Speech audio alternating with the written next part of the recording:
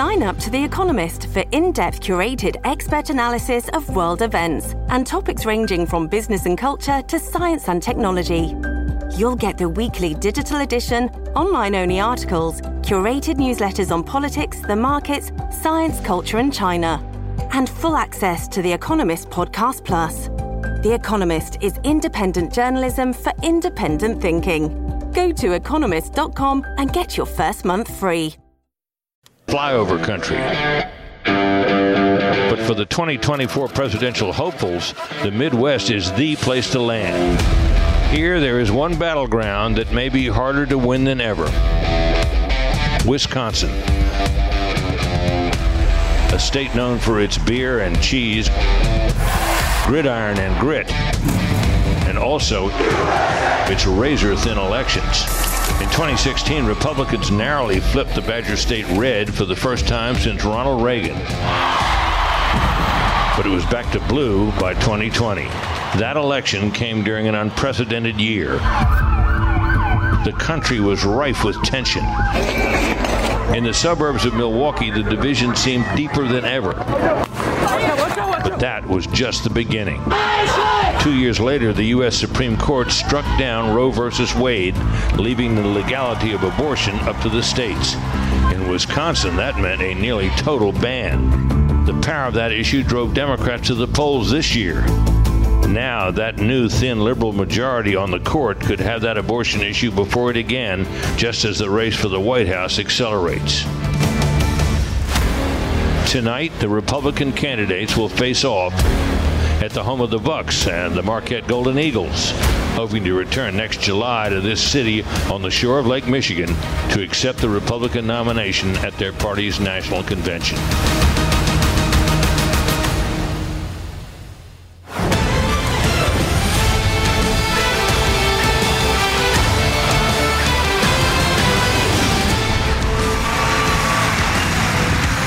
Tonight, the race for the White House takes flight. Welcome to the first debate of the 2024 presidential campaign, live at Fiserv Forum in Milwaukee. 8 Republican candidates have qualified and have chosen to be here on our debate stage tonight. They are here to lay out their vision for America, the battle as they battle for the GOP nomination. Good evening, everybody. I'm Martha MacCallum. And I'm Bret Baier. This is the very same stage on which the Republican choice for president will accept the party's nomination next summer. The 8 contenders are positioned by the order they sit in the polls, with the highest polling candidates in the middle standing center stage. Florida Governor Ron DeSantis.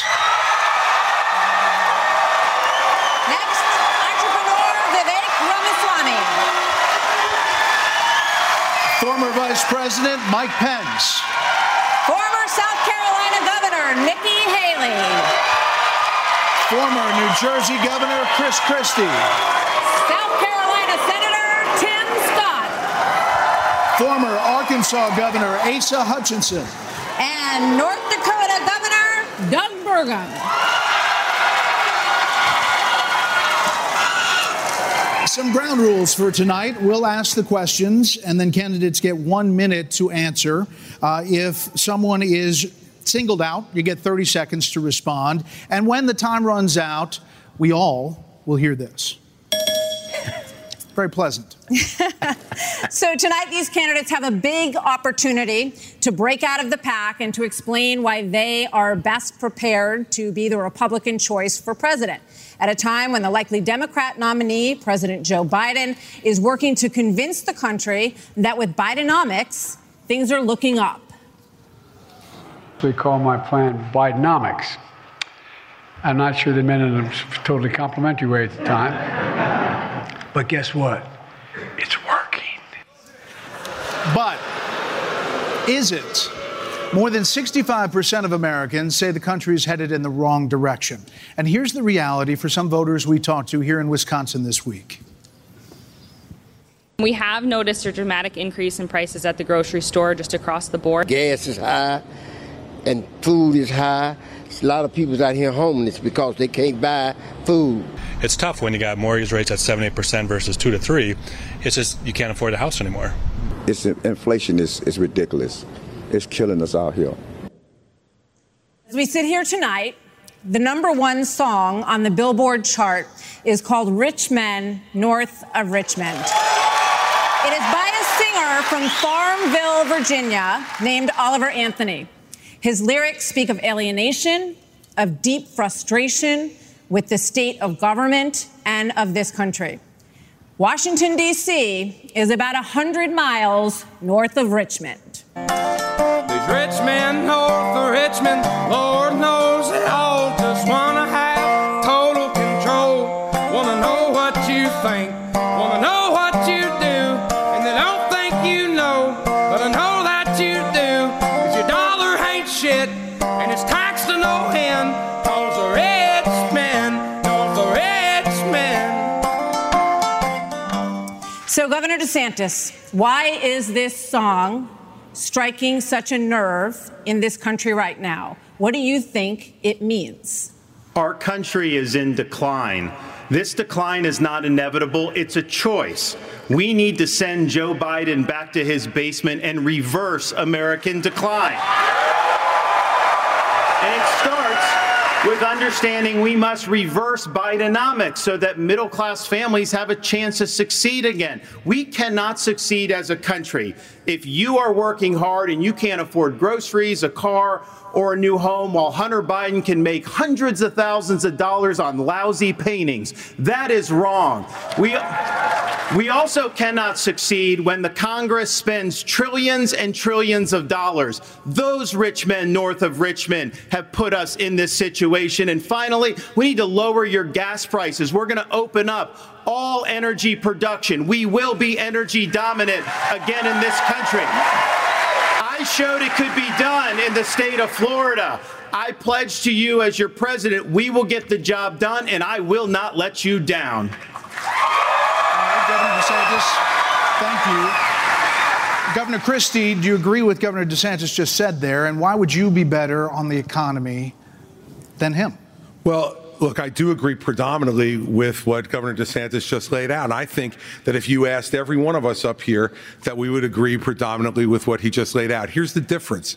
The difference is that we're going to have to work and make sure that we sell these ideas. And be able to put ourselves in a position where we get a majority of the vote, not only by winning the Congress and the Senate in 24, but also by having someone who's had the experience of doing it.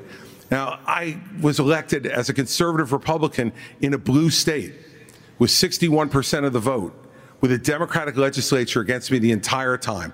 And we still, through hard, strong decision-making, brought them around to our point of view. We cut taxes in New Jersey. We cut debt in New Jersey.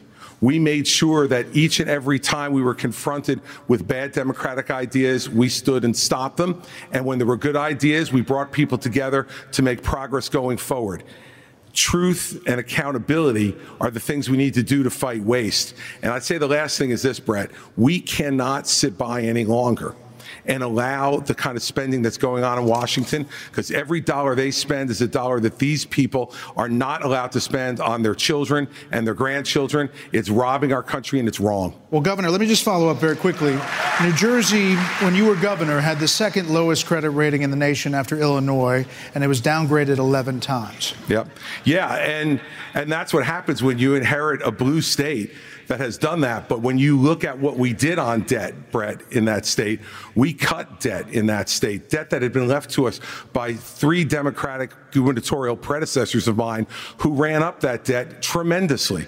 And what you also saw us do was to cut the unemployment rate in half. It was over 10% when I became governor in 2010.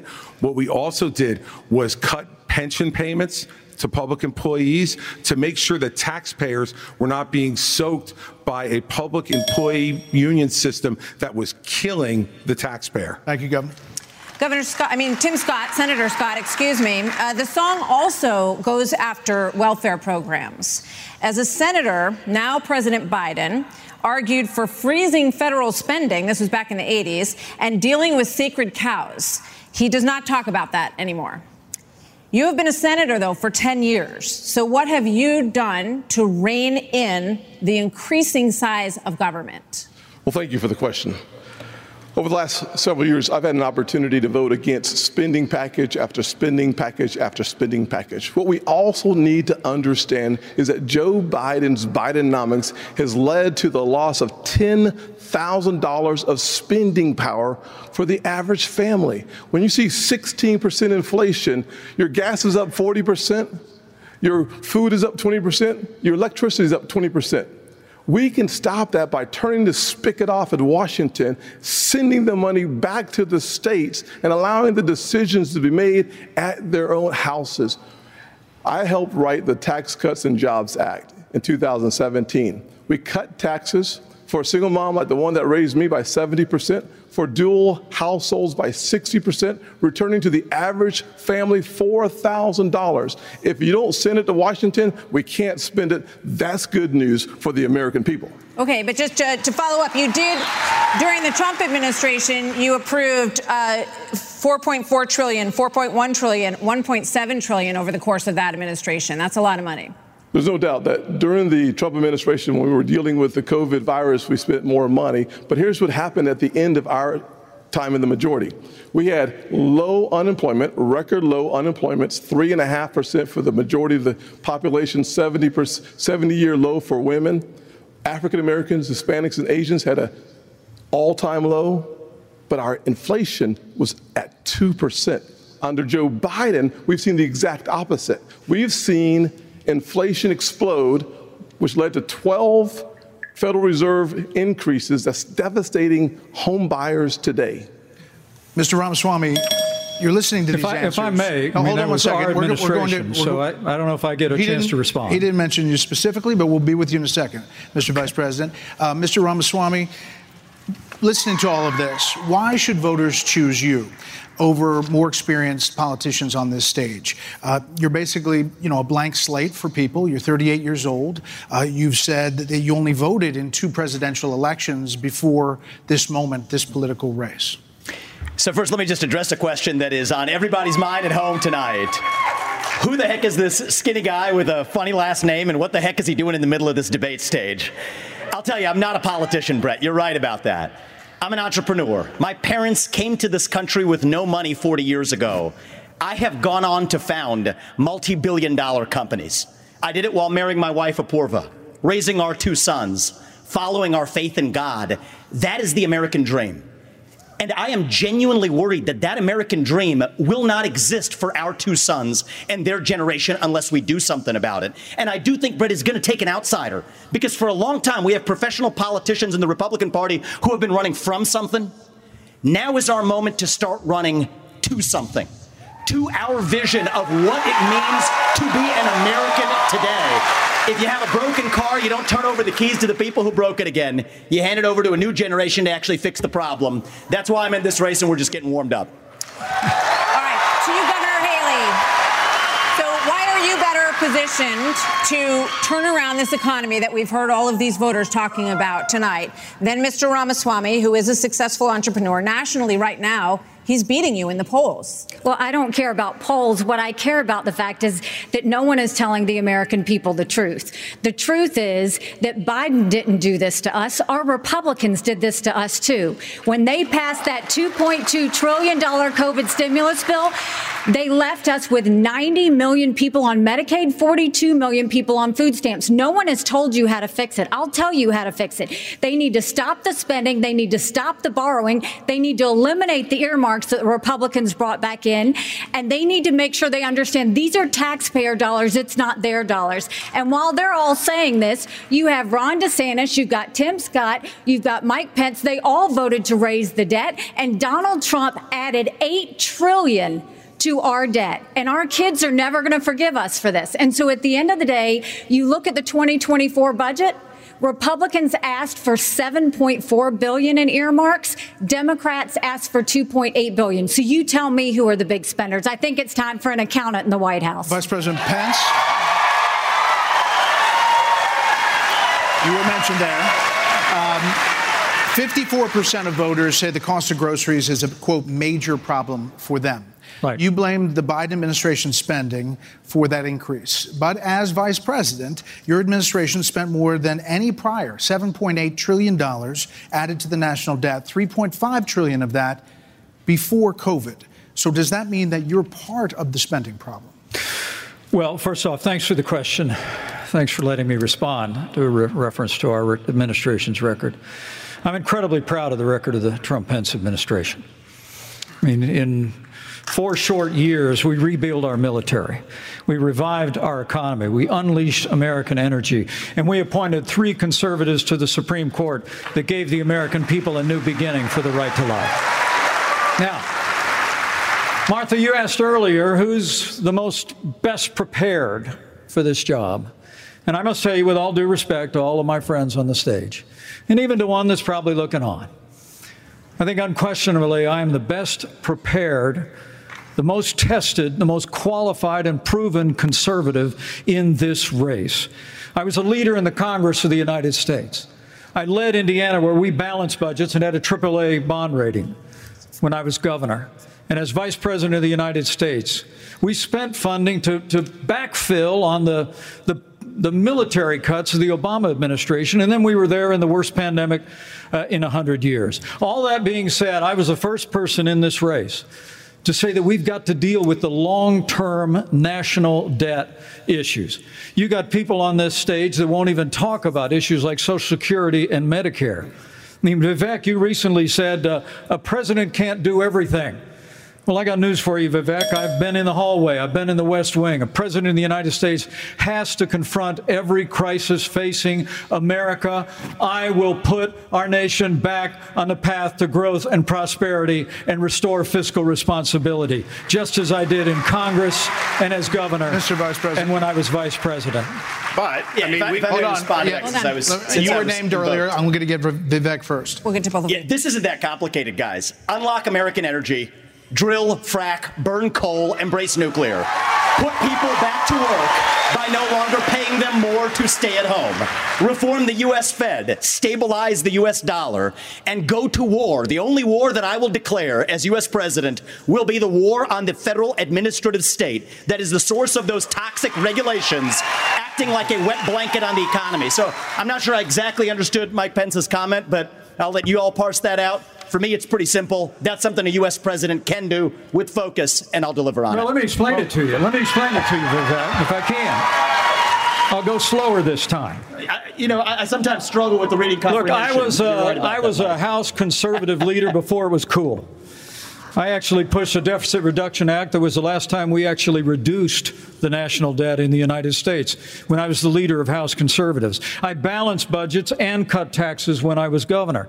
I mean, look, Joe Biden has weakened this country at home and abroad. Now is not the time for on-the-job training. We don't need to bring in a rookie. We don't need to bring in people without experience. We need to bring It's 30 seconds when you have a rebuttal, okay? And you are up, Governor DeSantis. So here's the thing. Why are we in this mess? Part of it, and a major reason, is because how this federal government handled COVID-19 by locking down this economy. It was a mistake. It should have never happened. And in Florida, we led the country out of lockdown. We kept our state free and open. And I can tell you this, as your president, I will never let the deep state bureaucrats lock you down. You don't take somebody like Fauci and coddle him. You bring Fauci in, you sit him down, and you say, Anthony, you are fired. You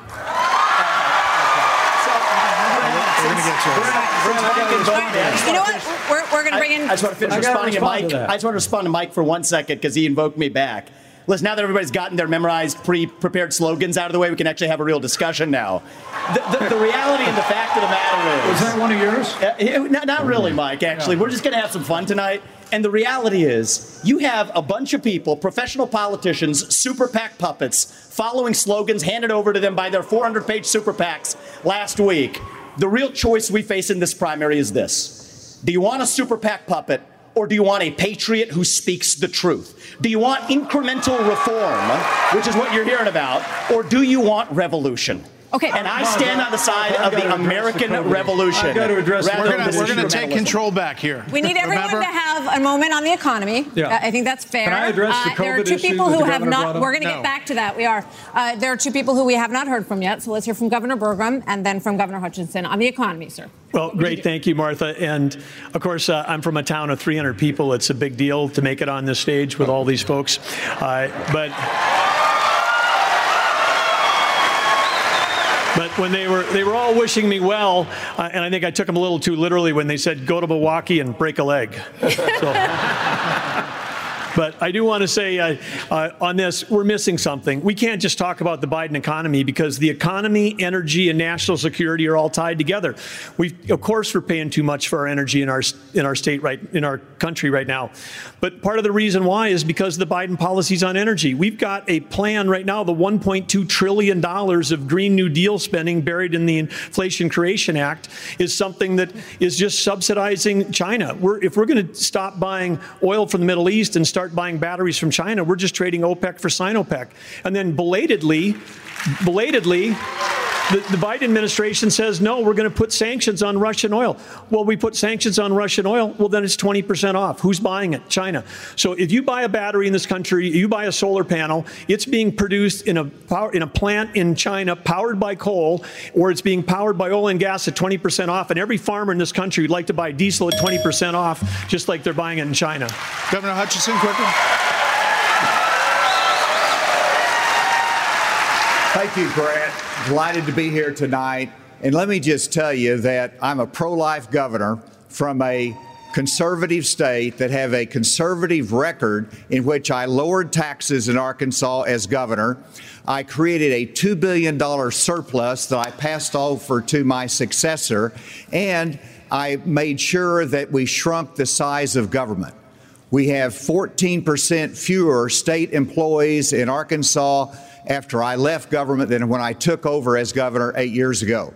I tell that because that's what we need in Washington, D.C. We need somebody who can actually constrain the growth of the federal government, that can actually reduce the size, and I've pledged to reduce by 10% our federal non-defense workforce.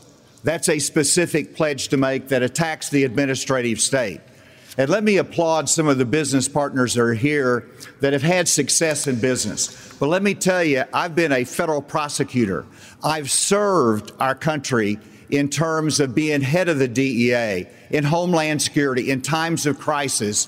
And while I think that that's experience that is important for the future of our country, to be the President of the United States that can lead with positive solutions and be held accountable. Thank you. We have a lot of topics to get to, and I promise we're going to get to everyone if we play within the rules. Okay, next topic. More than 1,000 people are still unaccounted for in Maui after the deadliest U.S. wildfire in more than a century. Hawaii's governor and White House officials said that climate change amplified the cost of human error.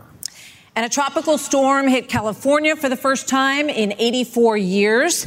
The ocean hit 101 degrees off the coast of Florida. And in the last month, the heat wave in the Southwest broke records nearly 50 years old. So Alexander Diaz from Young America's Foundation has a question for you all. Polls consistently show that young people's #1 issue is climate change. How will you, as both President of the United States and leader of the Republican Party, calm their fears that the Republican Party doesn't care about climate change? So we want to start on this with a show of hands. Do you believe in human behavior is causing climate change? Raise your hand if you do. Well, look, we're not school children. Let's have the debate. I mean, I'm happy to take it to start. Alexander? So do you want to raise your hand or not? I don't think that's the way to do. So let me just say to Alexander this. First of all, one of the reasons our country's decline is because of the way the corporate media treats Republicans versus Democrats. Biden was on the beach while those people were suffering. He was asked about it. He said, no comment. Are you kidding me? As somebody that's handled disasters in Florida, you got to be activated. You've got to be there. You've got to be present. You've got to be helping people who are doing this. And answer the question? And here's the deal. Yeah, let's just answer the question. So is that a yes or is that a yes? Is that a hand raise? You do not. I think it was a hand raise for him, and it's my hands are in my pocket. caucus. No, because no, the I climate change agenda is a raise a hoax. Let us be honest as Republicans. I'm the only person on the stage who isn't bought and paid for, so I can say this. The climate change agenda is a hoax. The climate change agenda is a hoax. And we have to declare independence for it. And the reality is, the anti-carbon agenda is the wet blanket on our economy. And so the reality is, more people are dying of bad climate change policies than they are of actual climate change. Governor Haley, are you bought and paid for? Is down by 98% in the last century. Listen. Hold on. I've had enough. I've had enough already tonight of a guy who sounds like ChatGPT standing up here. And the last person in one of these debates, Brett, who stood in the middle of the stage and said, "What's a skinny guy with an odd last name doing up here?" was Barack Obama, and I'm afraid we're dealing with the same type of amateur standing on stage tonight. Come over and give me a hug. Give me a hug just like you did to Obama. The same type of amateur. And you'll help elect me just like you did to Obama, too. Give me that the same type of amateur. Hold on. Governor Haley, would you like to respond? Are you bought and paid for? What I would like to say is the fact that I think this is exactly why Margaret Thatcher said, if you want something said, ask a man. If you want something done, ask a woman.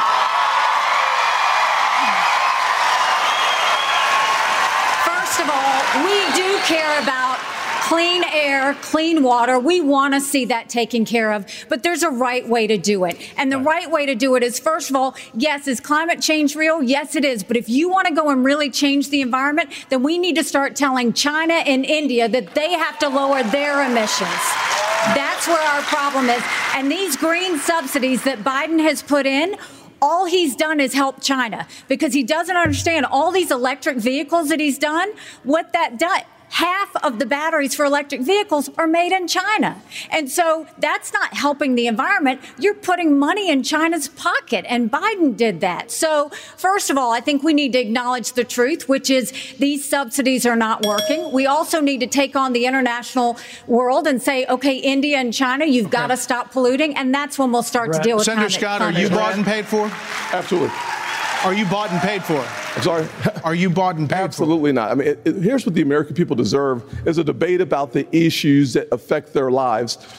Going back and forth, being childish is not helpful to the American people to decide on the next leader of our country. Number one, wait a second. Number two, as a kid who grew up in a single-parent household mired in poverty, I wondered, was the American dream real for kids who were devastated by poverty, devastated by the challenges of life? I came to the conclusion that America can do for anyone what she's done for me if we focus on restoring hope, creating opportunities, and protecting America. If we want the environment to be better, and we all do, the best thing to do is to bring our jobs home from China. If we create 10 million new jobs in my Made in America plan, we will have a better economy and a better environment. Let me tell you why I say that, Brett. America, do it quickly. America has cut. I'm a Southern boy, I talk slow. So America, another one. That was quick. America has cut our carbon footprint in half in the last 25 years. The places where they are continuing to increase, Africa, 950 million people. India, over 1 billion. China, over 1 billion. Why would we put ourselves at a disadvantage, devastating our own economy? Let's bring our jobs home. We have a lot of different topics to get to. Yeah, we do. We thank you all. Thank you, Senator Scott. So coming up next, the candidates will weigh in on what could be a defining issue in the 2024 campaign. The first Republican debate continues moments away.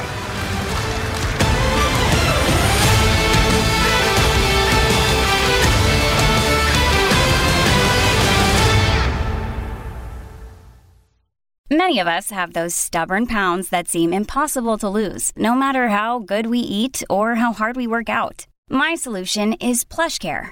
PlushCare is a leading telehealth provider with doctors who are there for you day and night to partner with you in your weight loss journey. They can prescribe FDA-approved weight loss medications like Wegovy and Zepbound for those who qualify.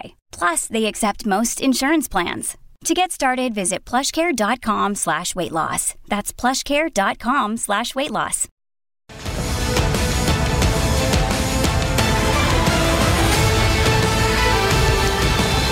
Abortion has a losing issue for Republicans since the Dobbs decision. In 6 state referendums, all have upheld abortion rights in this country. And even in red states, there are more swing state referendums that are coming up as we head into the elections as well on this. So, Governor Haley, what do you say to your party and to your state, which today confirmed a 6-week abortion law as well, especially the impact on women suburban voters across this country? Thank you, Martha. I am unapologetically pro-life, not because the Republican Party tells me to be, but because my husband was adopted and I had trouble having both of my children, so I'm surrounded by blessings. Having said that, we need to stop demonizing this issue. This is talking about the fact that unelected justices didn't need to decide something this personal, because it's personal for every woman and man. Now it's been put in the hands of the people. That's great. When it comes to a federal ban, let's be honest with the American people and say it will take 60 Senate votes. It will take a majority of the House. So in order to do that, let's find consensus. Can't we all agree that we should ban late-term abortions?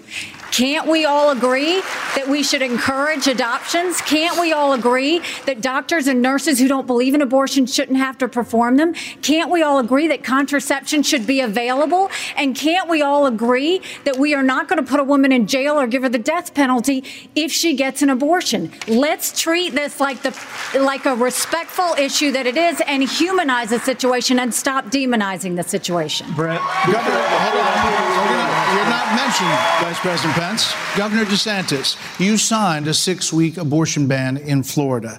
One of your biggest financial backers said that you need to, quote, shift to get moderates or you will lose. What do you say to him and others who say politically that is a tough thing to sell nationally?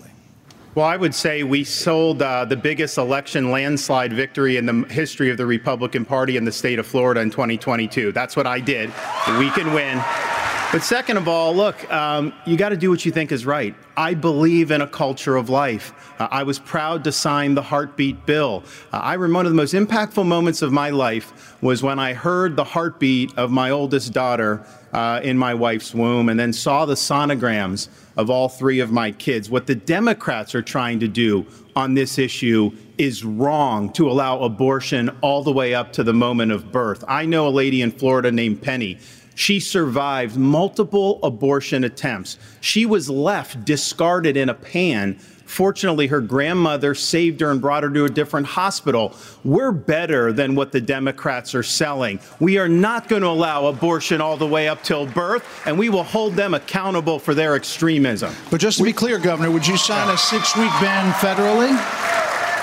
I'm going to stand on the side of life. Look, I understand Wisconsin is going to do it different than Texas. I understand Iowa and New Hampshire are going to do different. But I will support the cause of life as governor and as president. Vice President Pence, you're shaking your head. We must have a national. Hold on, Senator. Vice President Pence, you're shaking your head. Well, look, I'm not new to this cause. After I gave my life to Jesus Christ as my Lord and Savior, I opened up the book and I read, "Before I formed you in the womb, I knew you. And see, I set before you life and death, blessings and curses. Now choose life." And I knew from that moment on the cause of life had to be my cause. And I've been a champion for life in the Congress, a champion for life as governor and as vice president. And to be honest with you, Nikki, you're my friend, but consensus is the opposite of leadership. When the Supreme Court returned this question to the American people, they didn't just send it to the states only. It's not a states only issue, it's a moral issue. And I promise you, as President of the United States, the American people will have a champion for life in the Oval Office. Can't we have a minimum standard in every state in the nation that says when a baby is capable of feeling pain, an abortion cannot be allowed? A 15-week ban is an idea whose time has come. It's supported by 70% of the American people, but it's going to take unapologetic leadership that stands on principle and expresses compassion for women in crisis pregnancies. I'll do that as President of the United States. He called my name, so I want to respond to that. 30 seconds.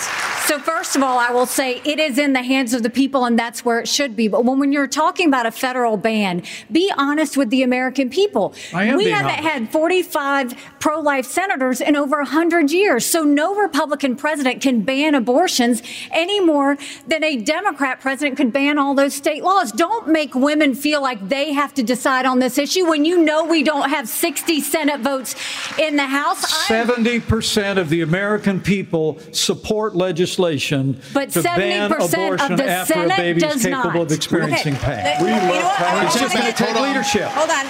70% of the Senate does not. You have to be honest with the American people. We have to have a 15-week limit. Let's get Governor Burgum for one minute here. But the Supreme Court did overturn Roe v. Wade. And the result of that decision was that it went back to the states.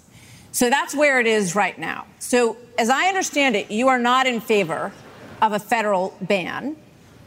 What do you say about the states? There's about 5 of them, including New Jersey, I think a few others, that allow abortion up until the time of birth, though. If you were president, would you be able to abide that? Well, first of all, I'm a pro-life governor of a very pro-life state. And this issue is, of course, very important. But I am on the record, and I stand behind that we should not have a federal abortion ban. We should not. And the reason why we shouldn't is very simple. It's the 10th Amendment in the Constitution. In the Constitution, which the states created the federal government, not the other way around, it says that there were certain duties allowed to the federal government delegated to them by the states. The rest are left to the states, or importantly, or to the people. We need to get back to freedom and liberty for the people in this country. And we can't have Republicans who fight for 50 years for this great cause and to return it back to the states, and then the next day they turn around and go, no, the feds should do that, because the feds are stepping into people's lives, they're stepping into people's businesses. Over and over, if we say that the Fed should be in on this one, where do we stop? I say that we follow the Constitution, and this is returned to the states. This is where it should be. But Governor Burgum, you signed a 6-week ban. Time out. You signed a 6-week ban. Governor Burgum, you signed a 6-week ban. So you're saying federally, it's all going to go to the states. Yes, and what is going to work in New York will never work in North Dakota, and vice versa. That's Governor why 50 Asa states. Hutchinson, That's why 50 states. This is too important of an issue that I have to address. First of all, the Supreme Court gave it back to the elected representatives, whether it's the states or whether it's the United States Congress. So there is authority, and that's why President Biden is pushing for a Democrat proposal, which is, in essence, abortion on demand through the term. So they have their extreme position at a national level. It's most likely going to be addressed in the states, but it's certainly fine for it to be addressed at the national level as well. Arkansas has the record of being the most pro-life state in the nation. I signed 30 pro-life pieces of legislation while I was governor. And every state can determine a different outcome here. And it is the most important issue for women and for the unborn child and for our country that we get this right. It's going to be a continued debate. Let's talk about it in terms of compassion, in terms of protecting the life, and also understanding how we have to enhance adoption services, how we have to enhance maternal care. Those things we've done in Arkansas and are important for our nation's future. There are a lot of issues that are very important. Senator, I'll let you weigh in. We cannot let states like California, New York, and Illinois have abortions on demand up until the day of birth. That is immoral. It is unethical. It is wrong. We must have a president of the United States who will advocate and fight for, at the minimum, a 15-week limit. I am 100% pro-life conservative. I have a 100% pro-life record. I got to tell you, though, we must fight for life. Our Declaration of Independence says our Creator gave us inalienable rights that include life. That is a list. That is an issue we must solve. We can't leave it to Illinois. We can't leave it to Minnesota. We can't leave it to Illinois. We must solve that issue with a 15-week limit at a minimum. Thank you, Senator. I think we're all pro-life, but what I would love is for someone to ask Biden and Kamala Harris, are they for 38 weeks? Are they for 39 weeks? Are they for 40 weeks? Because that's what the media needs to be asking. All right. Another issue is America and the crime crisis, the homelessness crisis. Americans important cities are in decline. People are moving out as homelessness, drugs, crime move in. There are problems accelerated. They did accelerate during the pandemic and are still rising, actually. Murders in Los Angeles, New York, Chicago, all up 30% between 2019 and 2022. Homelessness is up 11%, the largest jump in recorded history. Vice President Pence, a lot of this began in the COVID era. How much of what we're seeing happening around this country is a result of those COVID lockdowns? And is your administration in part to blame for how we got here? Well, I think what's in part to blame is the Democrats have been talking about defunding the police for the last 5 years. And we ought to be funding law enforcement, particularly in our major cities, at unprecedented levels. I mean, it's extraordinary to think about the violence that's claiming innocent lives literally every week in every major city in this country. And yet Democrats and liberal prosecutors in major metropolitan areas continue to work out their fanciful agendas, to do bail reform and go easy. What we need is strong commitment to law enforcement. We need leadership in Washington, D.C. that'll marshal the resources of the states, marshal the resources of the American people.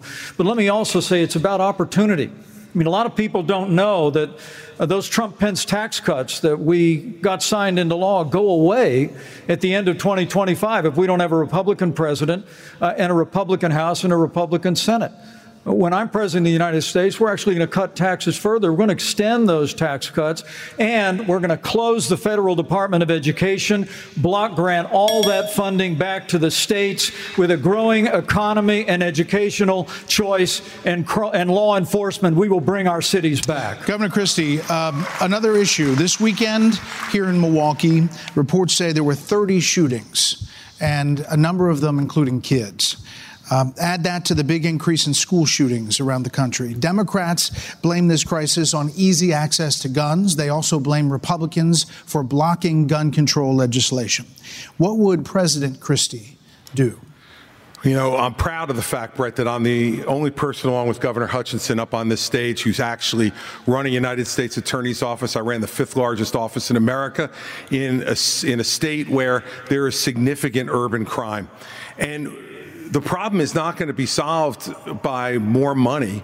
The problem is that these prosecutors in these localities in the states are refusing to do their job and to arrest violent criminals. So what a President Christie would do is appoint an attorney general who would instruct each of the 93 U.S. attorneys that they are to take over the prosecution of violent crime in every one of those cities that are failing to do so. We have plenty of room in the federal prisons to lock up these violent criminals and clean up what's going on all across this country in these individual cities.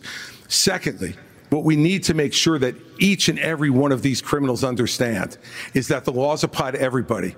And when Hunter Biden fills out a fake application, a false application for a gun permit, and then is facing a 10-year mandatory minimum, which was mandated by legislation sponsored by his father, and then you have a Justice Department that walks away from those charges, we're telling people that the law doesn't apply to everybody. In a Christie administration, he would go to jail for 10 years. What about a President Ramaswamy?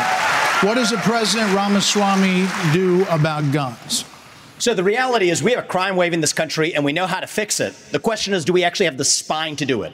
More cops in the streets who are on the streets able to do their jobs without looking over their shoulder for getting sued. And we also have a mental health epidemic in this country. Just over the same period that we have closed mental health institutions, we have seen a spike in violent crime. Do we have the spine to bring them back? I think we should. As president, I will. But it's not just drugging up people in those psychiatric institutions with Zoloft and Seroquel. It's a deeper issue. I think faith-based approaches can play a role here, too. We're in the middle of a national identity crisis. And I say this as a member of my generation. The problem in our country right now, the reason we have that mental health epidemic, is that people are so hungry for purpose and meaning at a time when family, faith, patriotism, hard work have all disappeared. What we really need is a tonal reset from the top, saying that this is what it means to be an American. Yes, we will stand for the rule of law. Yes, we will close the southern border where criminals are coming in every day. And yes, we will back law enforcement because we remember who we really are.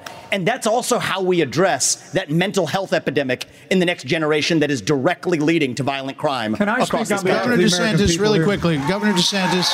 We don't have an identity crisis with that. We're not looking for a new national identity. The American people are the most faith-filled, freedom-loving, idealistic, hardworking people the world has ever known. We just need government as good as our people. Well, Mike, I think the difference is you might have, some others like you may have on the stage, it's Morning in America speech. It is not Morning in America. We live in a dark moment, and we have to confront the fact that we're in an internal, sort of cold cultural civil war. You are and we have to equating the American people with the failed government in Washington, D.C. We just need government as good as our people again. So, let me just finish addressing that slogan, because I don't know what that slogan means. We need to shut down the administrative state. That's actually how we translate it. Crime has been on the rise in Florida, Governor DeSantis. How do you stop crime? Well, actually, crime's at a 50-year low in Florida. We're happy with that. Well, the statewide, it's a 50-year low. And so here's the thing. These hollowed out cities, this is a symptom of America's decline. And one of the biggest reasons is because you have George Soros funding these radical left-wing district attorneys. They get into office and they say they're not going to prosecute crimes they disagree with. The inmates start running the asylum. There's one guy in this entire country that's ever done anything about that. Me. When we had two of these district attorneys in Florida elected with Soros funding who said they wouldn't do their job, I removed them from their posts. They are gone. And as president, we are going to go after all of these people because they are hurting the quality of life and they are victimizing innocent people in every corner of this country. And it will stop when I get into office. Okay, one more here before the break, Governor Burgum. Well, Brett and Martha, I just thought it was interesting. You asked your question about the problems we're having in big cities. Nobody ever asked the question of what about the crime wave in small towns? Because in a small town, neighbors help neighbors. People understand each other. If a farmer gets sick, everybody comes together and helps him get the crop off. There's accountability. There's transparency. One thing that I think this country could use is somebody in the White House that understands small town values, because that's our road back to get this country on track again. Governor Hutchinson. As former head of the DEA, I understand the drug crisis in America.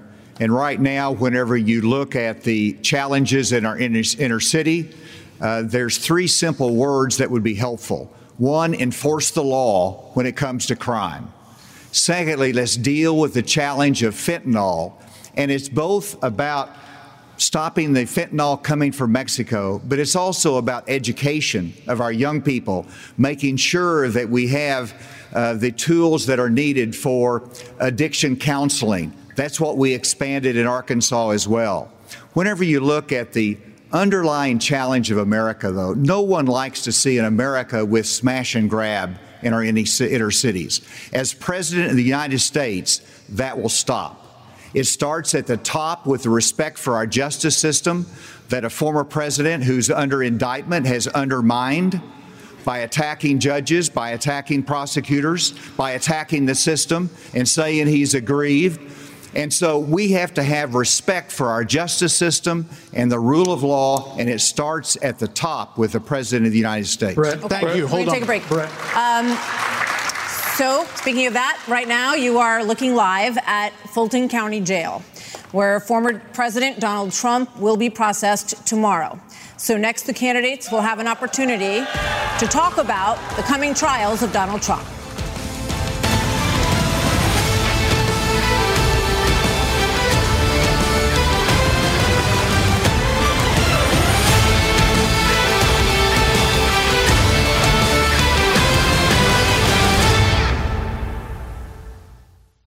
This episode is brought to you by Shopify. Whether you're selling a little or a lot, Shopify helps you do your thing, however you cha-ching. From the launch your online shop stage, all the way to the we just hit 1 million orders stage. No matter what stage you're in, Shopify's there to help you grow. Sign up for a $1 per month trial period at shopify.com/special offer, all lowercase.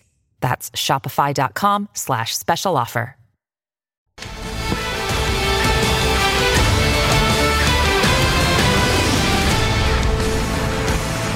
Well, we have a lot to get to in this second hour of this GOP primary debate. Policy discussions the Americans want to hear you all on. China, Ukraine, immigration, education.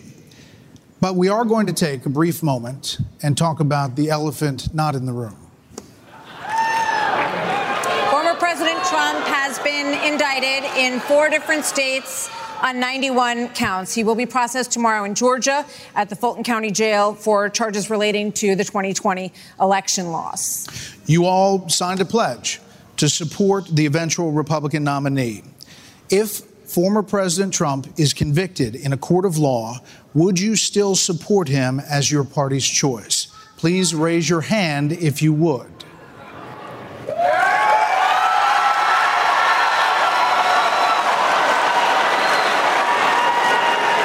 Just hold on. So just to be clear, Governor Christie, you were kind of late to the game there, but you raised your hand? No, I'm doing this. Look, I'm doing this. And I know you didn't. Whoa. No. What's the look, here's the bottom line. Someone's got to stop normalizing this conduct. Okay?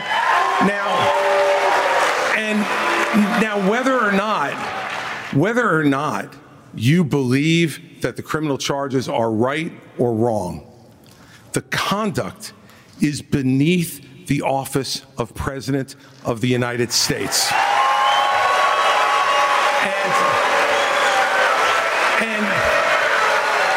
And you know, this is the great thing about this country. Booing is allowed, but it doesn't change the truth. It doesn't change the truth. Mr. Ramaswamy, you raised your hand supporting. I'd like to get in and respond. Let's just speak the truth, okay? President Trump, I believe, was the best president of the 21st century. It's a fact. And Chris Christie, honest to God, your claim that Donald Trump is motivated by vengeance and grievance would be a lot more credible if your entire campaign were not based on vengeance and grievance against one man.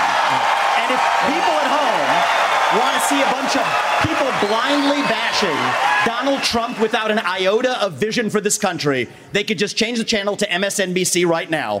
But I'm not running for president of MSNBC. I am running for president of the United States. We're skating on thin ice, and we cannot set a precedent where the party in power uses police force to indict its political opponents. It is wrong. We have to end the weaponization of justice in this country. 30 seconds, Governor DeSantis. Look, let me take No, I'm sorry. 30 seconds, Governor Christie. You make me laugh because you sit here in an answer. You sit here in an answer right. Hold on one second.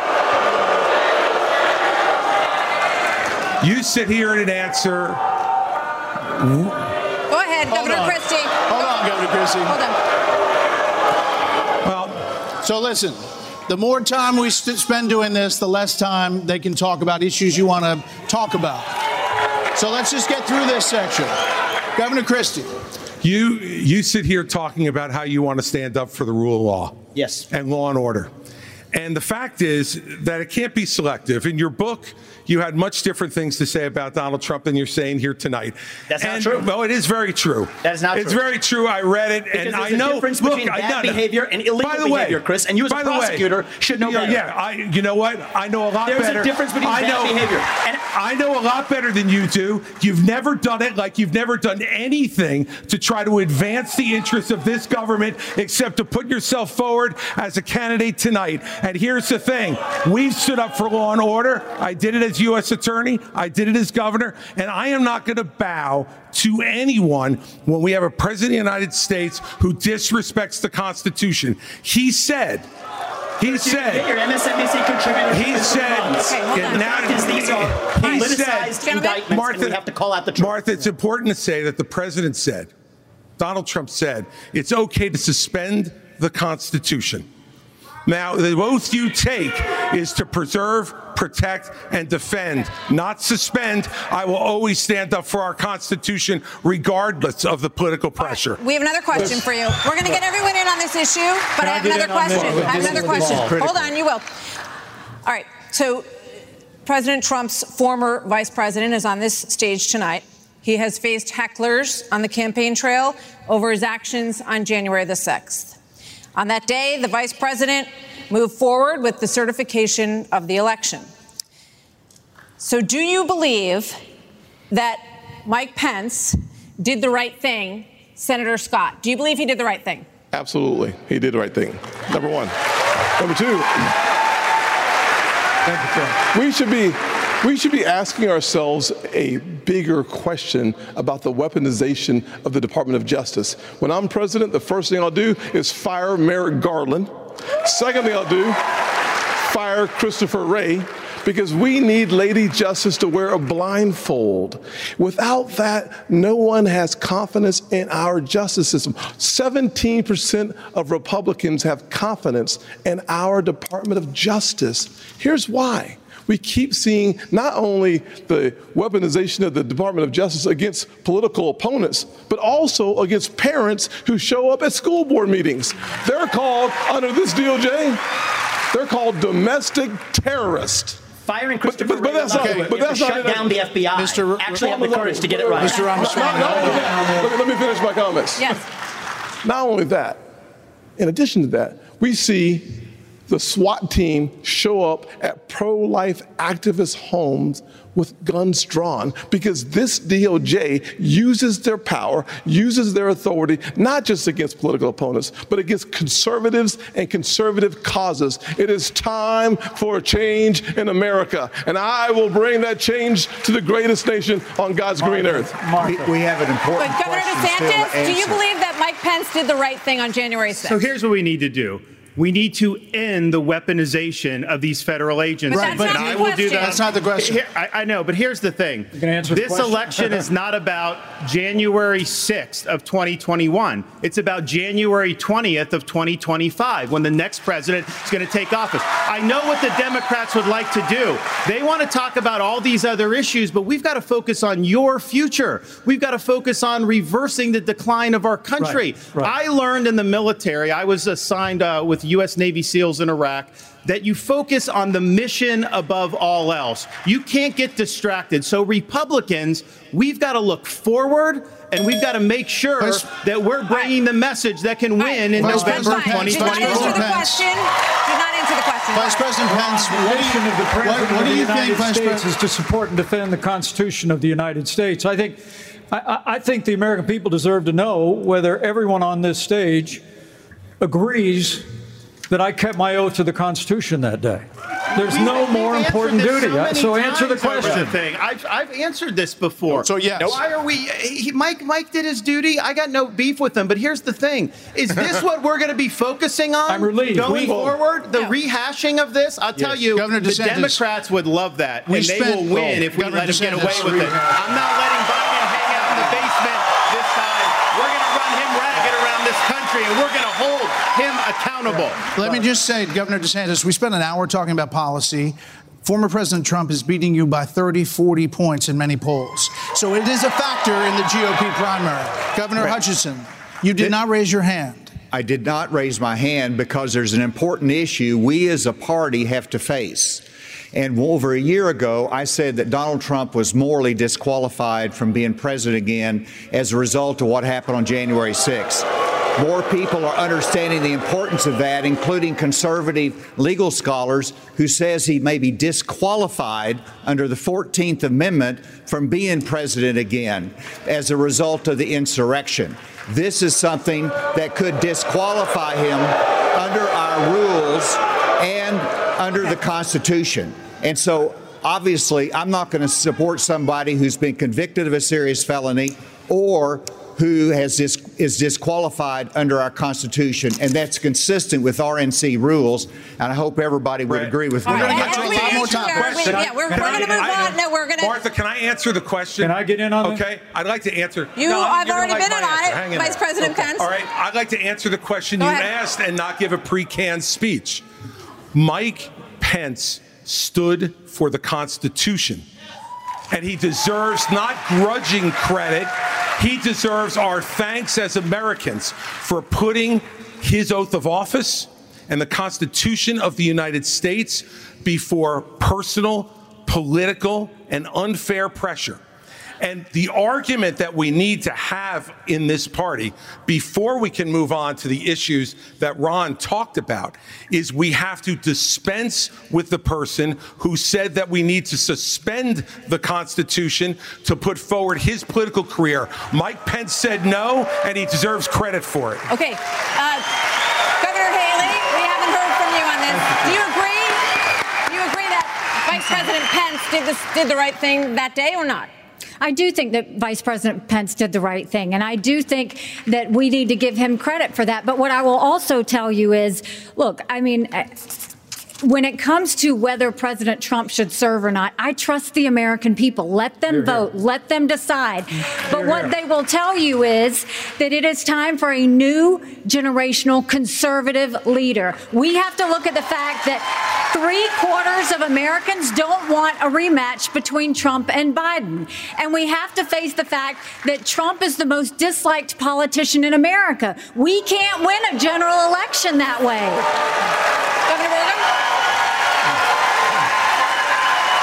Governor Burgum? It's Governor Burgum opportunity. Happy to answer the question. Mike Pence did the right thing on January 6th.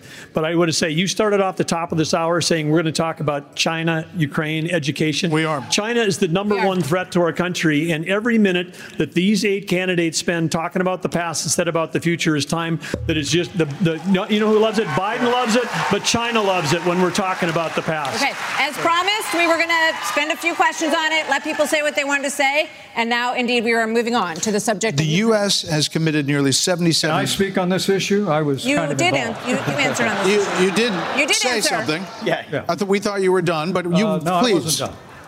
Well, Mike, why don't you say this? Join me in making a commitment that on day one you would pardon Donald Trump. I'm the only candidate on the stage who had the courage to actually say it. That is how we move our nation forward. I don't know and why turn the you page assume forward. that That's Donald exactly Trump right. will be convicted of these crimes. You should be able to make a commitment. The same justice system that was this corrupt. Here's the difference between you and me. Yeah, I'm not a professional politician. That's the difference. Who can answer a question? I've actually given pardons when I was governor of the state of Indiana. It usually follows a finding of guilt and contrition by the individual that's been convicted. So, look, if I'm president of the United States, we'll give fair consideration to any pardon request. But if I may, you know, it's not about looking back at January 2021. It's about January 20th, 2017. I put my left hand on Ronald Reagan's Bible. I raised my right hand. And I took an oath to support and defend the Constitution of the United States. And it ended with a prayer, so help me God. It was a promise that I made to the American people, but I also made it to my Heavenly Father. Every day for 4 years, I sought to keep that oath. And everyone on this stage needs to make it clear whether or not they'll do the same if they earn this job and the confidence of the American people. Now, look, I've made it clear. I had hoped that the issues surrounding the 2020 election and the controversies around January 6th had not come to this, had not come to criminal proceedings. I would rather they had been resolved by the American people and the American people alone. But no one's above the law, and President Trump is entitled to the presumption of innocence that every American is entitled to, and we will make sure and extend that to him. But the American people deserve to know that the President asked me in his request that I reject or return votes unilaterally, power that no vice president in American history had ever exercised or taken. He asked me to put him over the Constitution. And I chose the Constitution, and I always will. I had no right to overturn the election, and Kamala Harris will have no right to overturn the election when we beat them in 2024. Thank you, Vice President Pence. Now we are moving on to other issues. The U.S. has committed nearly $77 billion in aid to the Ukraine war. The administration is now asking Congress for $24 billion more. Regardless of that, the specifics of that plan, is there anyone on stage who would not support the increase of more funding to Ukraine? We would not support it. Europe needs to step up. I mean, I would have Europe step up and do their job. All right, Mr. Ramaswamy, But you're saying you would not too, Governor DeSantis? I will have Europe pull their weight. Right now, they're not doing that. You would not support and I think we need to do, and I think our support should be contingent on them doing it. And I would have support in China to be able to take China and do what we need to do with China. Mr. Ramaswamy, you would not support an increase of funding to Ukraine? I would not. And I think that this is disastrous, that we are protecting against an invasion across somebody else's border when we should use those same military resources to prevent across the invasion of our own southern border here in the United States of America. We are driving Russia further into China's hands. The Russia-China alliance is the single greatest threat we face. And I find it offensive that we have professional politicians on the stage that will make a pilgrimage to Kyiv, to their Pope, Zelensky, without doing the same thing for people in Maui or the south side of Chicago or Kensington. I think that we have to put the interests of Americans first, secure our own border instead of somebody else's. And the reality is, this is also how we project strength by making America strong at home. All right, we heard the names. Governor Christie first. All right, look. I did go to Ukraine, and I went to Ukraine because I wanted to see for myself what Vladimir Putin's army was doing to the free Ukrainian people. And let me tell you, I want you all to look around this arena tonight and imagine that every one of these seats was filled. And if every one of them was filled, there would still be 2,500 more children outside to make over 20,000 who have been abducted, stolen, ripped from their mothers and fathers, and brought back to Russia to be programmed to fight their own families. They have gouged out people's eyes, cut off their ears, and shot people in the back of the head, men, and then gone into those homes and raped the daughters and the wives who were left as widows and orphans. This is the Vladimir Putin. This is the Vladimir Putin who Donald Trump called brilliant and a genius. If we don't stand up against this type of autocratic killing in the world, we will be next. Hang on. I have a question for Governor Haley. We'll come back. Vice President Pence was mentioned. You get 30 seconds. Yeah, well, let me be clear. Anybody that thinks that we can't solve the problems here in the United States and be the leader of the free world has a pretty small view of the greatest nation on earth. That is incorrect. We can do both, Vivek. We've done both. We've been the leader of the free world and the arsenal of democracy for years. The Reagan Doctrine years ago made it clear. We said, if you're willing to fight the communists on your soil, we'll give you the means to fight them there so our troops don't have to fight them. Vivek, if we do the giveaway that you want to give to Putin to give him his land, it's not going to be too long before he rolls across a NATO border, and frankly, our men and women of our armed forces are going to have to go and fight him. I want to let the Ukrainians fight and drive Putin and the Russians back out into Russia. I want to just briefly address Pence, Vice President Pence. I have a newsflash. The USSR does not exist anymore. It fell back in 1990. Did I say the real USSR? threat? You talked about the communists, and the real communists that we have to address right now. Do you not have any idea what Vladimir Putin's aims are? You already spoke. Now I actually have something to say. Vladimir Putin has been saying he wants to reestablish the old Soviet sphere You've made of your point, influence. Vice President. Vice President Pence. I'm sorry if I insulted him by calling him a communist. He is a dictator and a murderer, and the United States of America needs to stand against authoritarianism. Mr. Ramaswamy, 30 seconds. Respond. The real threat we face today is communist China. And we are driving Russia further into China's arms.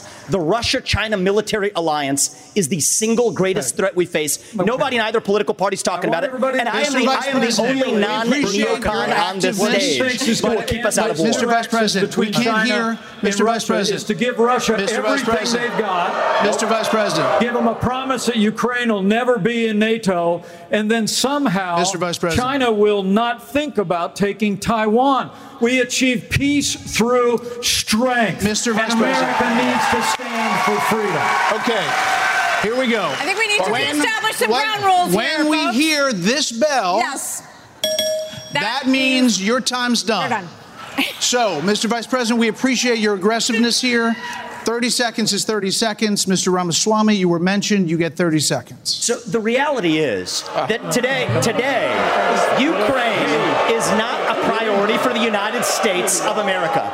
And I think that the same people who took us into the Iraq War, the same people who took us into the Vietnam War, you cannot start another no-win war. And I do not want to get to the point where we're sending our military resources abroad when we could be better using them here at home to protect our own borders, protect the homeland. All right. That will be my top priority in foreign policy. I think we gave you more than the 30 seconds in the rebut. So I do want to get to some other people because everybody, we respect everybody's time here. So, Governor Haley, you did not raise your hand, meaning that you would support more funding for the Ukraine war. You have said of Governor DeSantis that you didn't appreciate it when he initially called it a territorial dispute. Why? First of all, the American president needs to have moral clarity. They need to know the difference between right and wrong. They need to know the difference between good and evil. Right. When you look at the situation with Russia and Ukraine, here you have a pro-American country that was invaded by a thug. So when you want to talk about what has been given to Ukraine, less than 3.5% of our defense budget has been given to Ukraine.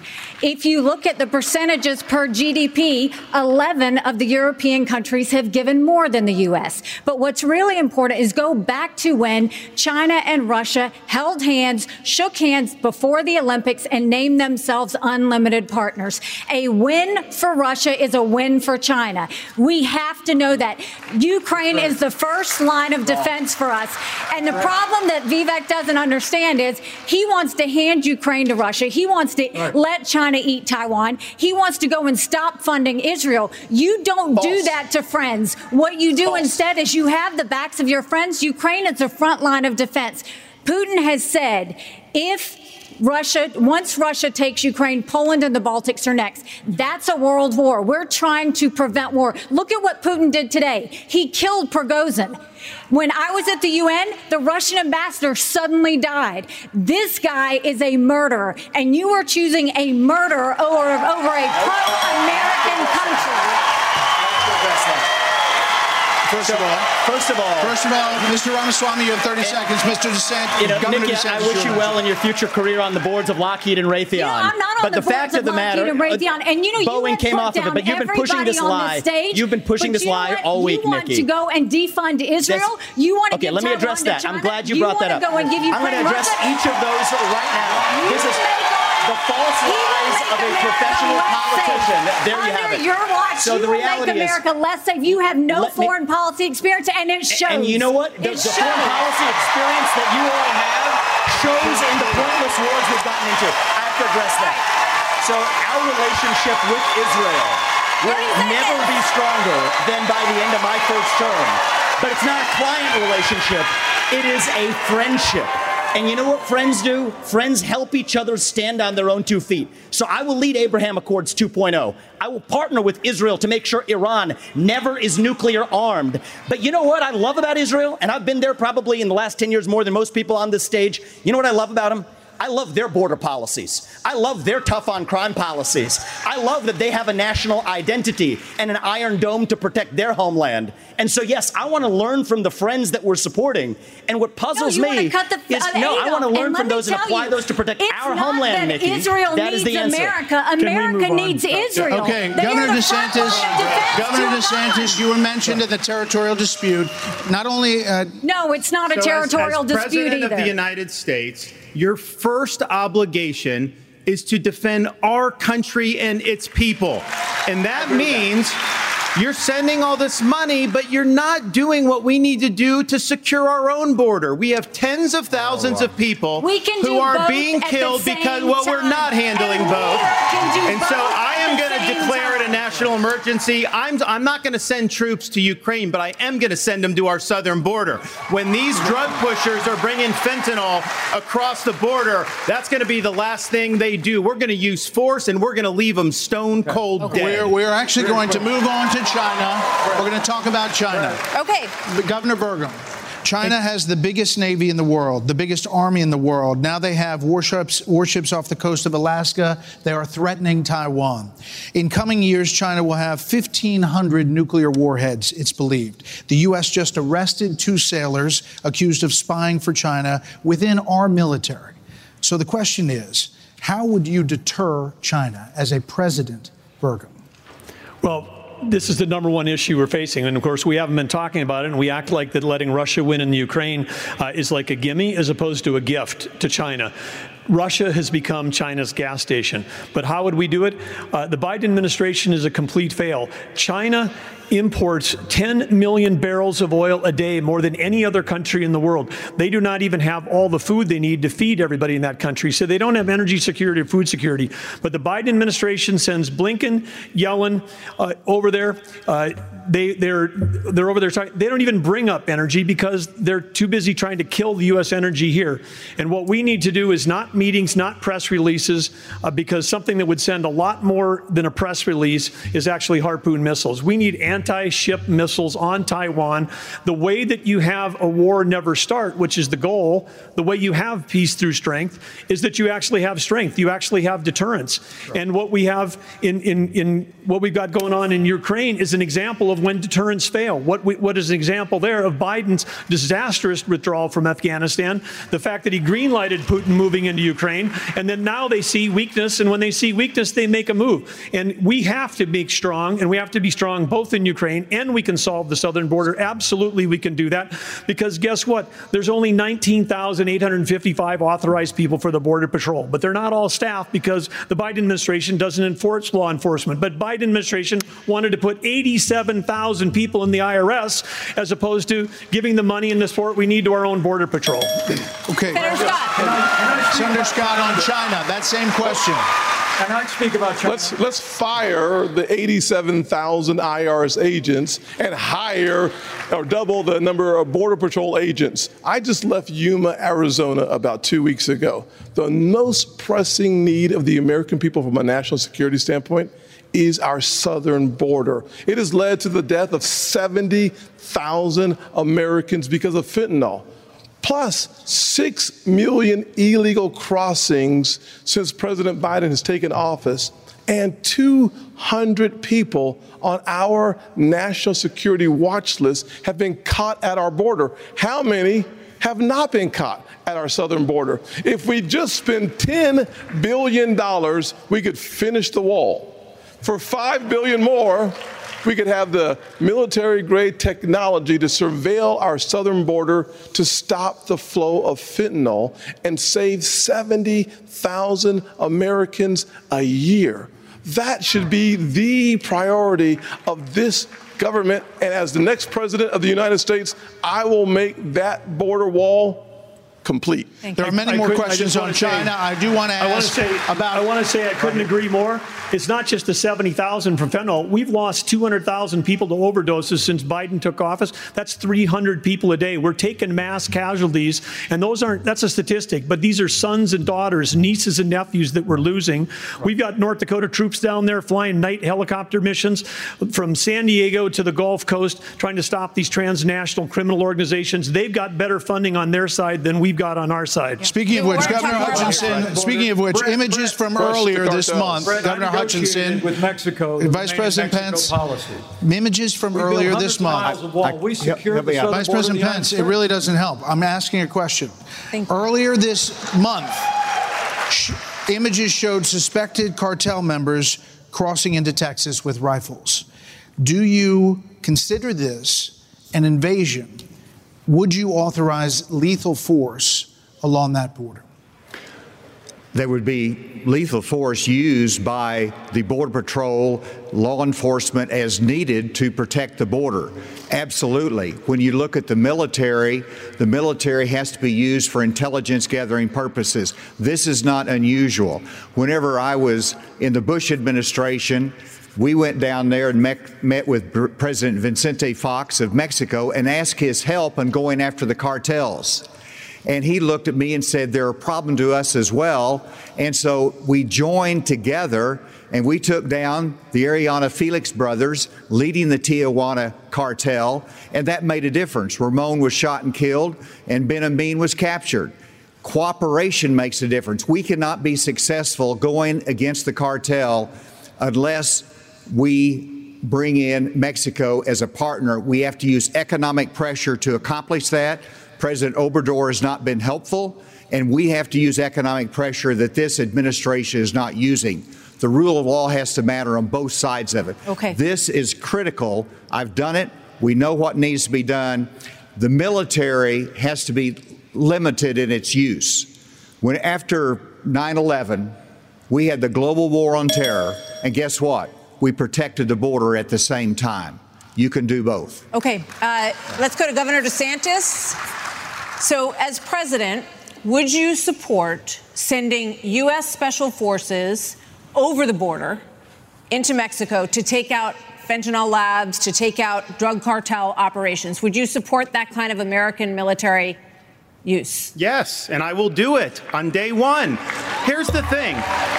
The cartels are killing tens of thousands of our fellow citizens. You want to talk about a country in decline? You have the cartels controlling a lot of part of your southern border. We have to reestablish the rule of law, and we have to defend our people. The President of the United States has got to use all available powers as Commander-in-Chief to protect our country and to protect the people. So when they're coming across, yes, we're going to use lethal force. Yes, we reserve the right to operate. How many more tens of thousands are we going to let to die? I am sick. I've met angel moms throughout this country. I met a lady in Texas named Tracy, and her son took one Percocet that was laced with fentanyl, immediately died. That is happening all across this country because of the poison that they are bringing in. So as president, would I use force? Would I treat them as foreign terrorist organizations? You're darn right I would. You know, Vice President Pence, why would you be better at this issue than Governor DeSantis? Governor DeSantis on the campaign trail refers to your administration as not finishing the wall. Right. Look, we secured the southern border of the United States of America and reduced illegal immigration and asylum abuse by 90%. When Joe Biden took over, he threw open the southern border of the United States, and the wave of humanity, the wave of fentanyl that's been eloquently described here is a wave of human tragedy across this country. But Martha, you began this evening talking about who is best prepared to be the next president of the United States. And I have to tell you, with all humility, I was there when we negotiated through the government shutdown and got the funding available to build the wall. I was negotiating on Capitol Hill around the clock. I negotiated the Remain in Mexico policy on behalf of the President of the United States. And Asa, you're so right. It's because we used economic pressure to bring the Mexicans to the table, and they allowed us to have people wait in Mexico while they applied for asylum. It ended asylum abuse overnight. We got the Mexicans to deploy their National Guard to their southern border and to our southern border as never before. And I want to promise you, as President of the United States of America, I will engage Mexico the exact same way, and we will partner with the Mexican military, and we will hunt down and destroy the cartels that are claiming lives in the United States of America. Okay, thank you. Another issue that is related to this is that almost 7 million migrants have crossed this border, our southern border, during the Biden administration. So, Governor Christie, what would you do about the 7 million who are here? How would you handle them? What would you do? Look, Martha, the first thing we need to do is to stop any more from coming. That's the first thing we need to do. Then the next thing we need to do with the folks that are here is to, again, as we've talked about all night tonight, We have to have law and order in this country. We have to enforce the law. And what that means is to make sure that people who come here illegally are not rewarded for being here illegally.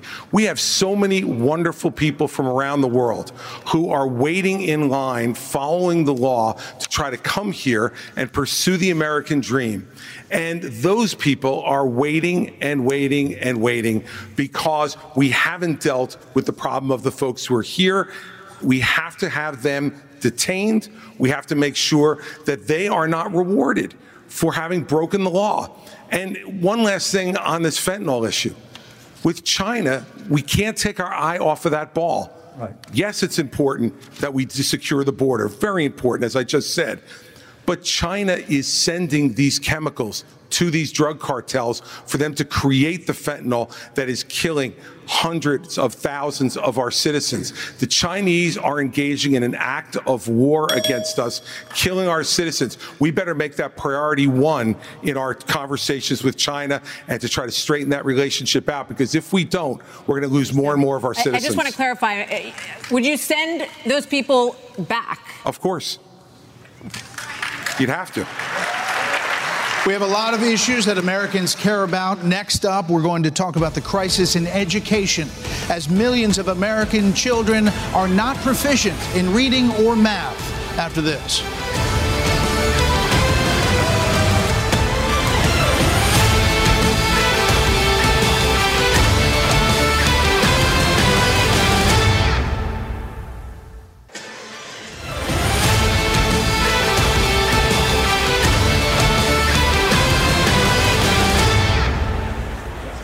The nation's report card was the weakest ever for American school children, exposing chronic absenteeism, deep declines for reading and math for 15-year-olds and 13-year-olds.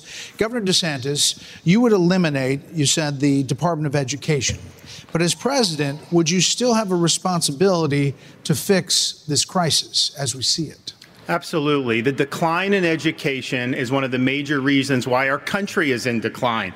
We need education in this country, not indoctrination in this country. And in Florida, we stood up for what was right. First, we had schools open during COVID, and a lot of the problems that we've seen are because these lockdown states lock their kids out of school for a year, year and a half. That was wrong. We stood up. I took a lot of fire for that. I was pilloried by the media, but I stood for our kids. And as president, I'll stand for you and your kids as well.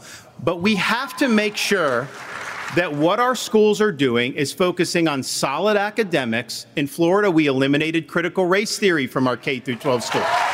We eliminated gender ideology from our K-12 schools. And we have elevated the importance of American civics in teaching our kids about the Constitution and the Bill of Rights. As president, I'm going to lead an effort to increase civic understanding and knowledge of our Constitution. We cannot be graduating students that don't have any foundation in what it means to be an American. Mr. Ramaswamy, hold on, Senator Scott. You've said that the Department of Education, the FBI, the ATF, the Nuclear Regulatory Commission, the IRS, the Department of Commerce, many of these should not exist. That's correct. So to the education question, how would you deal with the crisis? So look, we have a crisis of achievement. Let's shut down the head of the snake, the Department of Education. Take that $80 billion, put it in the hands of parents across this country. This is the civil rights issue of our time. Allow any parent to choose where they send their kids to school. End the teachers' unions at the local level to allow public schools to compete. And then revive our national identity where every high school senior should have to pass the same civics test that, frankly, every immigrant, including my mother, had to pass in order to become a citizen of this country. And the fact of the matter is, look, there's a part of education policy that also rests with the family. I didn't grow up in money, but you know the word privilege gets used a lot? Well, you know what? I did have the ultimate privilege of two parents in the house with a focus on educational achievement. And I want every kid to enjoy that. So part of the problem is we also have a federal government that pays single women more not to have a man in the house than to have a man in the house, contributing to an epidemic of fatherlessness. And I think that goes hand in glove with the education crisis as well, because we have to remember education starts with the family, and the nuclear family is the greatest form of governance known to mankind. Okay. So, Governor Burgum, Governor Haley has said that biological boys playing in girls' sports is the women's issue of our time. You said that even though you signed a ban on this in North Dakota, that there hadn't been one instance where it was actually needed. Are you saying that you think that too much is made of this issue? No, I'm saying in North Dakota, we made a priority of protecting women's sports, and we've done that in our state. But I would absolutely do that. But I do think when we start talking about education and we think that we're going to have a federal government one size fits all, we're just completely losing track of the fact that education differs by state. Some school districts are doing a fantastic job, some less so. But the idea that every school district in the state and every teacher is somehow indoctrinating people is just false. When I was building a company from scratch, with small town kids, and we went, grew up in a town of 300, but we built a global company in 132 countries with over 100,000 customers. We listened to those customers. We spent time with them. We talked to them. We did that. And as governor, education is one of the biggest part of a state budget. So as a governor, I shadow a student. The night before I find out the student finds out, I'm going to go to every class with them. I don't sit and lecture school districts how to do it. I go and see the experience. And there's a lot of things that have to change. But what needs to change in education is it's innovation. We're doing it the same way we did it 50 years ago with innovation, not regulation. I would get rid of the Department of Education. I would give block grants to schools, but I'd give them on merit based on who's doing the most innovative. I just got done holding the 7th annual Governor's Conference on Innovation and Education. You should see what the people are doing when you cut loose the red tape, get the burden off their back. They care. Teachers in this country, the vast majority of them care about those kids. They're working in low-paying jobs, and they're fighting for those kids and their families. Governor Haley, you said that this is the women's issue of our time. First, I'll tell you, as a parent, the one thing you want is for your child to have a better life than you did. And we can talk about all of these things, and there's a lot of crazy woke things happening in schools, but we've got to get these kids reading. If a child can't read by 3rd grade, they're 4 times less likely to graduate high school.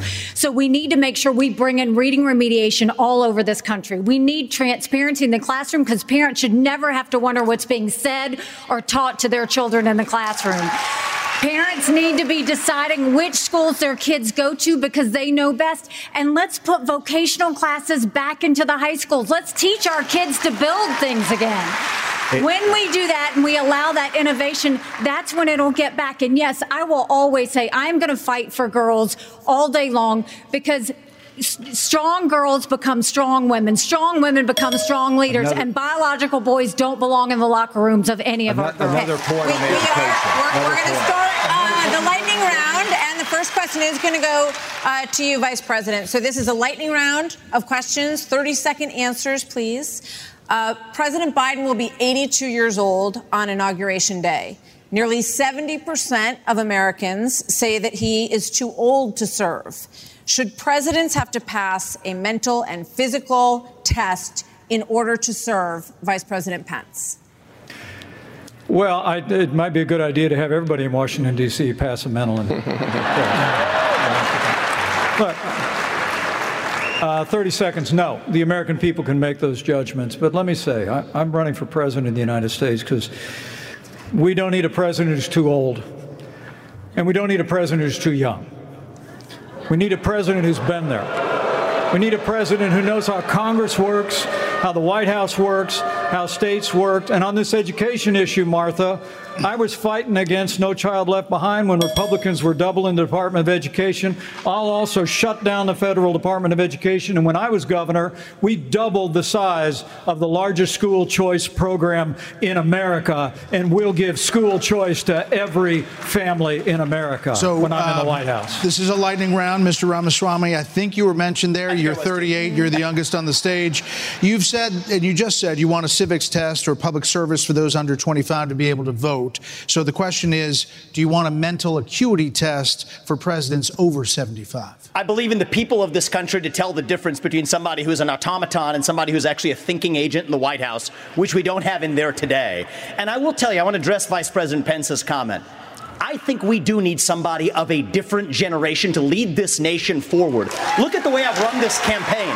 Going to the south side of Chicago, to Kensington, in the middle of Philadelphia, where traditional Republican candidates don't go. We have an opportunity to build a multi-ethnic working class majority to deliver a landslide. And I think I'm the only candidate in this race, young or old, black or white, to bring all of those voters along to deliver a Reagan 1980 revolution. We're going to do it in 2024. Same question to you, Governor. Never voted in a presidential election until 2020. I will answer that. I will answer that. 30 seconds. 30 second quick answer. You guys need to get control of this debate. Everybody's going to get Listen, we're getting control of the debate. This is a lightning round, not rolling thunder. Governor Hutchinson, you have 30 seconds on the same question.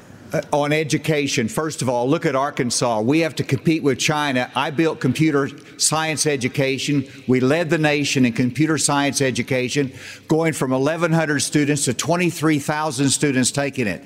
This is how you compete with China. As President of the United States, I will make sure we go from 51% of our schools offering computer science to every school in rural areas and urban areas offering computer science for the benefit of our kids, and we can compete with China in terms of technology. Thank you, sir. This is going to go to this is coming to you.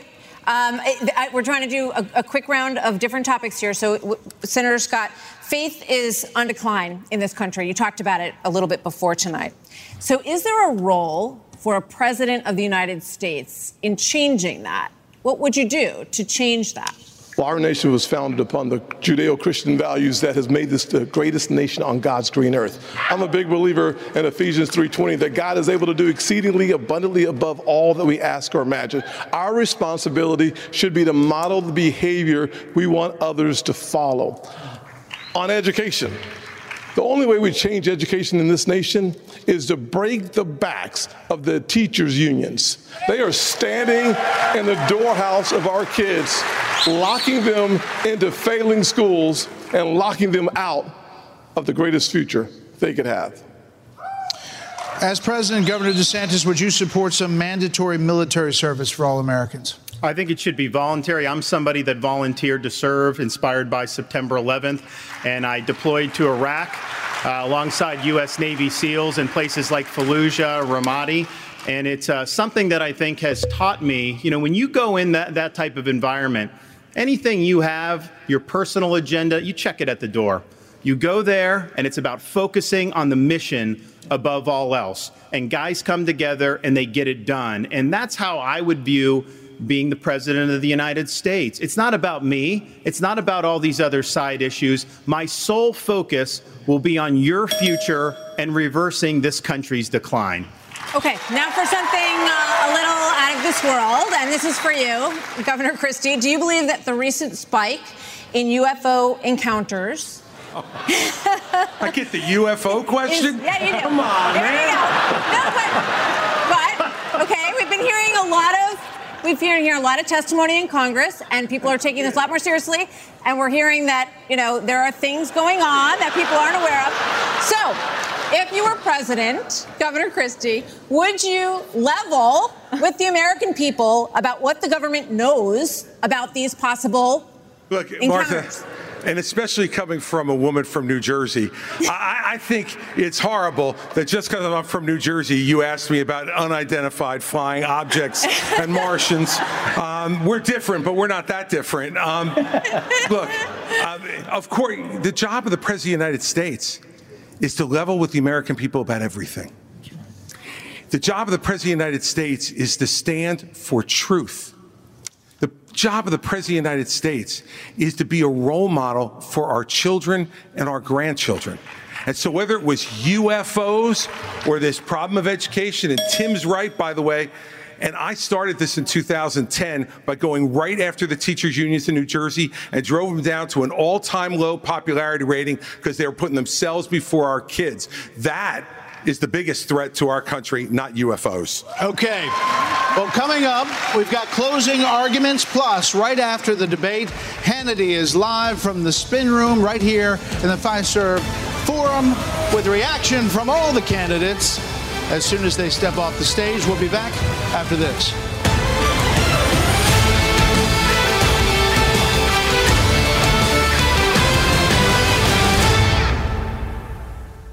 A live look at the Reagan Library as the sun sets in Simi Valley, California. We'll see you there next month when our colleagues at Fox Business host the next 2024 Showdown. Fox Business is partnering with Univision, the Reagan Foundation, and Rumble to bring you the second Republican presidential debate on September 27th. It looks pretty nice there.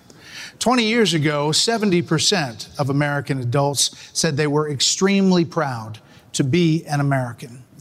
That number has now plummeted to just 39%. In his pitch to get to the Oval Office, President Reagan called America the shining city on a hill, a beacon of hope and optimism. So in your closing statement tonight, please tell American voters why you are the person who can inspire this nation to a better day. These are 45 seconds, and we begin with Governor Burgum. I understand why America's hurting. Biden's inflation is choking us. I grew up in a small town. My dad died when I was a freshman in high school. My mom, widow of 3, went back to work. Every job I had growing up was one where I took a shower at the end of the day, not at the beginning of the day. Our cities are less safe because of the fentanyl pouring into this country. Our economy is being crushed by Biden's energy policies, which are raising the cost of every product you buy, not just the gasoline at the pump. One thing that I'll do as president, I'll secure the border. I'll get this economy sprinting, not crawling like it is right now. And I would say that other thing is for sure, when I'm on a horseback in the Badlands of North Dakota, it looks like the horizon is just limitless. And when you can almost see beyond that horizon, you can see that this great country, our future is unlimited. But we've got to focus on innovation, not regulation. We've got to cut the red tape. We've got to drive ourselves forward. The way we win the Cold War with China is by growing our economy and through innovation. And as president, I will bring out the best of America. I will improve every American life. Governor Hutchinson. Hope you're back on your horse soon, Governor. Governor Hutchinson. Our nation is in trouble. And it's in trouble because of failed leadership. And the solution is not 4 more years of Joseph Biden. The solution is not 4 more years of Donald Trump. The solution is new leadership that can bring bold ideas to America and to bring out the best of America. A president's number one responsibility is to bring out the best of our people. That's what Ronald Reagan did. And he did it with optimism and hope for our country, with a consistent conservatism. That's exactly what I bring. As president, I'll bring out the best of America in terms of individual responsibility, building our economy, in terms of securing our border, enforcing the rule of law. I'll bring out the best of America in terms of our national character, our faith, and our hope for the future. Join in this fight, asa2024.com. Thank you. Senator Scott. Thank you. I was a disillusioned young man growing up in a single-parent household mired in poverty. I wondered if the American dream was real for a kid like me. I can stand before you today and say the dream is alive, it is well, and it is healthy. I had the good fortune of a mom who worked 16-hour days, making sure we have food on our tables. She taught me that if you're able-bodied in America, you work. If you take out a loan, you pay it back. If you commit a violent crime, you go to jail. And if God made you a man, you play sports against men. I'm Tim Scott. I'm asking you for your vote. And if you're in Iowa, I'm asking you to caucus for me. You can go to votetimscott.com for more information or to make a contribution. Governor Christie. Thank you, Brett. Thank you, Martha. Look, everybody on this stage wants to be the next president of the United States. And the only way that's going to happen is if we beat Joe Biden. I'm the only one on this stage who's ever beaten a Democratic incumbent in an election. I did it in a deep blue state, being outspent 3-1. Beating a Democratic incumbent is not easy. The last Democratic incumbent president who was defeated was Jimmy Carter. And he was defeated by a conservative governor from a blue state who knew how to get results, who stood for the truth, who cared about accountability, and stood strong and hard against waste.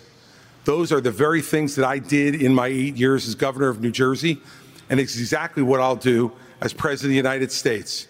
Believe me, the Democrats want some other nominee who's never beaten the Democratic incumbent. I'm the one who can win this race, and if you give me the chance, I will restore our country by winning it. Thank you. Governor Haley. Several weeks ago, I dropped my husband, Michael, a combat veteran from Afghanistan, off at 4 a.m. for another year-long deployment.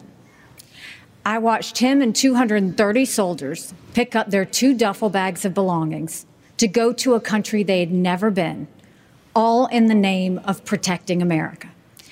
If they are willing to protect us from there, we should be willing to fight for America here. I will beat Joe Biden, and he knows that.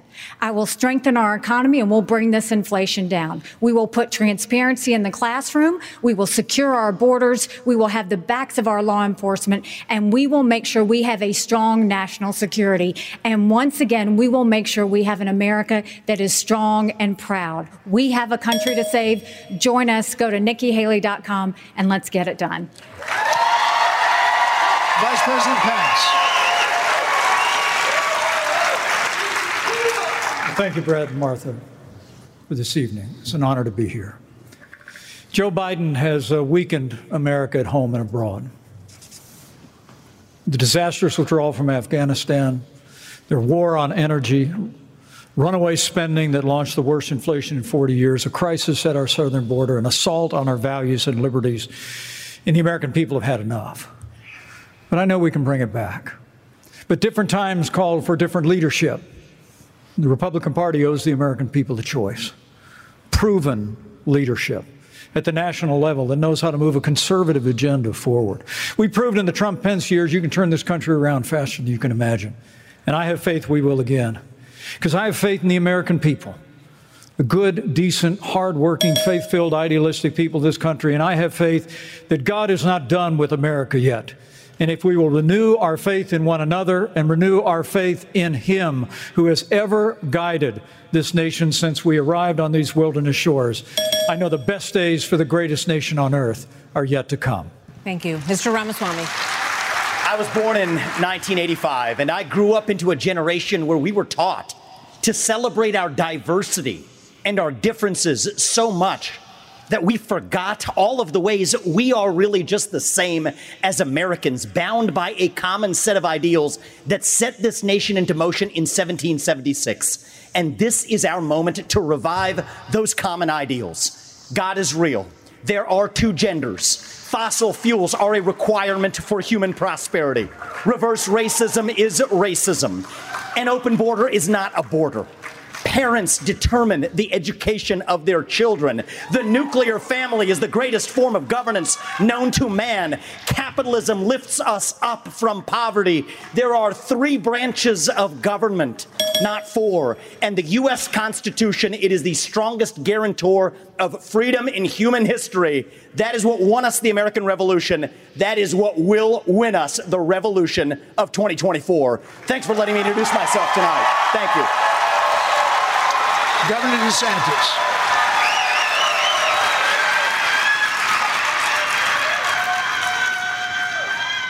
Governor? This is our time for choosing. We will send Joe Biden back to his basement, and we will reverse the decline of this country. I'm a blue-collar kid. I work minimum wage jobs to be able to make ends meet. I understand the importance of the American dream, and I know how that's slipped away from so many millions of Americans. We'll restore it. I'm a veteran who served in Iraq. I know what it means to put service above self. I'm also a dad and a husband to 6'5" and 3-year-old. I understand the importance of protecting parents' rights and the well-being of our children. In Florida, we showed it could be done. I made promises and I delivered on all of those promises. 2024 is make or break. We're not getting a mulligan, no excuses. I will get the job done, and as your president, I will not let you down. God bless you all. Well, we want to say thank you. Thank you to all the candidates on the stage tonight, and thank you to Milwaukee. Thank you, everybody. We will see you on the campaign trail, from debates to primaries to the general election and the conventions before that. Thanks for joining us. Sean Hannity from the Spin Room starts right now. Take it away, Sean. You've been listening to The Untold Story with Martha McCallum. Don't forget to subscribe on Apple Podcasts or wherever you listen. Make sure to rate and review. For more podcasts, go to foxnewspodcast.com. Listen ad-free with the Fox News Podcast Plus subscription on Apple Podcasts, and Amazon Prime members can listen to this show ad-free on the Amazon Music app. I'm Guy Benson. Join me weekdays at 3 p.m. Eastern as we break down the biggest stories of the day with some of the biggest newsmakers and guests. Listen live on the Fox News app or get the free podcast at GuyBensonShow.com.